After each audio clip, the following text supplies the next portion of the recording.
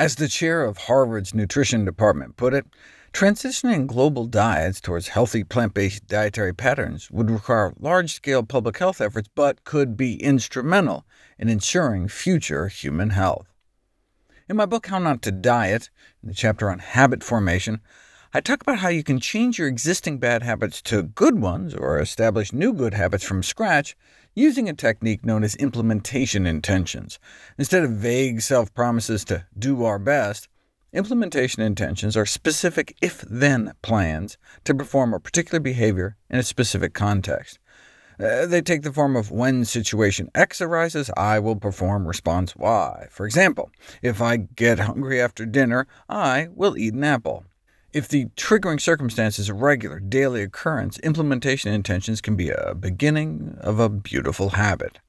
So what about using implementation intentions to cut down on meat? After all, most food choices are just due to ingrained habits, and meat is no exception.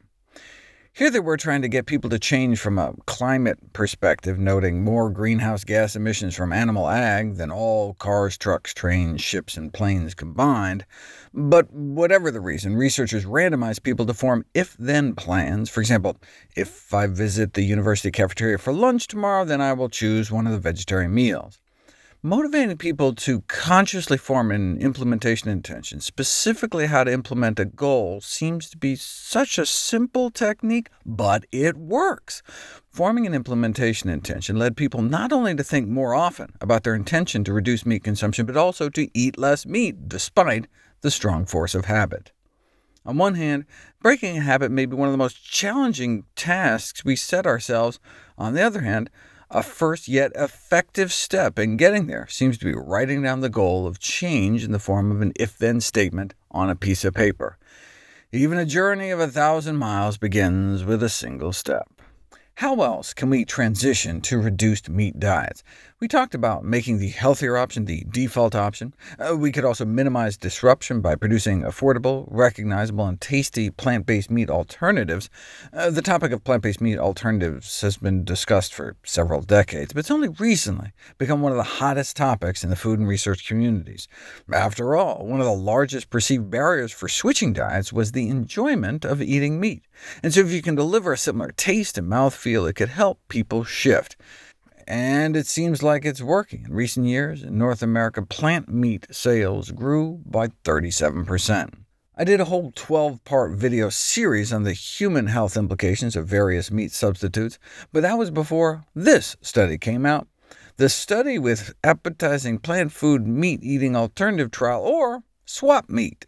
The company that makes the Beyond Burger decided to put up or shut up by funding a study through Chris Gardner's prestigious lab at Stanford, a randomized crossover trial to compare the effect of consuming plant-based alternative meat to animal meat on human health, by having people eat at least 2 servings a day of plant versus animal meat for 8 weeks each, while keeping everything else as similar as possible.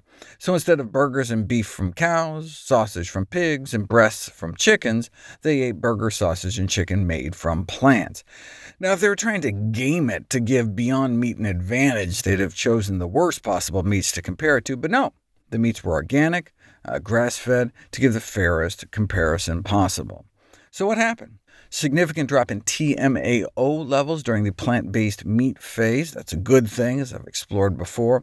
The consumption of meat, dairy, and eggs can be turned by bad gut bacteria into trimethylamine, which is oxidized by our liver, into TMAO, which is associated with heart failure, kidney failure, and our #1 killer, atherosclerosis, the hardening of our arteries. The plant-based meat group also achieved a significant drop in cholesterol. No surprise, given the lower saturated fat intake. Of course, if they had been eating whole plant foods instead, like beans, saturated fat would have been way down, fiber way up, and sodium way down. In fact, there was basically no difference in sodium intake, so no surprise, no difference in blood pressure. The big surprise was weight. During the plant-based meat phase, they inadvertently lost a couple pounds. Some of the plant-based meats are highly processed, and normally you'd expect people to gain weight. However, weight was modestly but statistically significantly lower after 8 weeks on the plant rather than the animal phase. Notably, this was observed despite no differences in reported total calorie intake or physical activity levels between each phase. Same calories, yet less weight. We've seen this before. Same calorie restriction, yet more weight loss, eating more plant-based, slimmer waist, less body fat.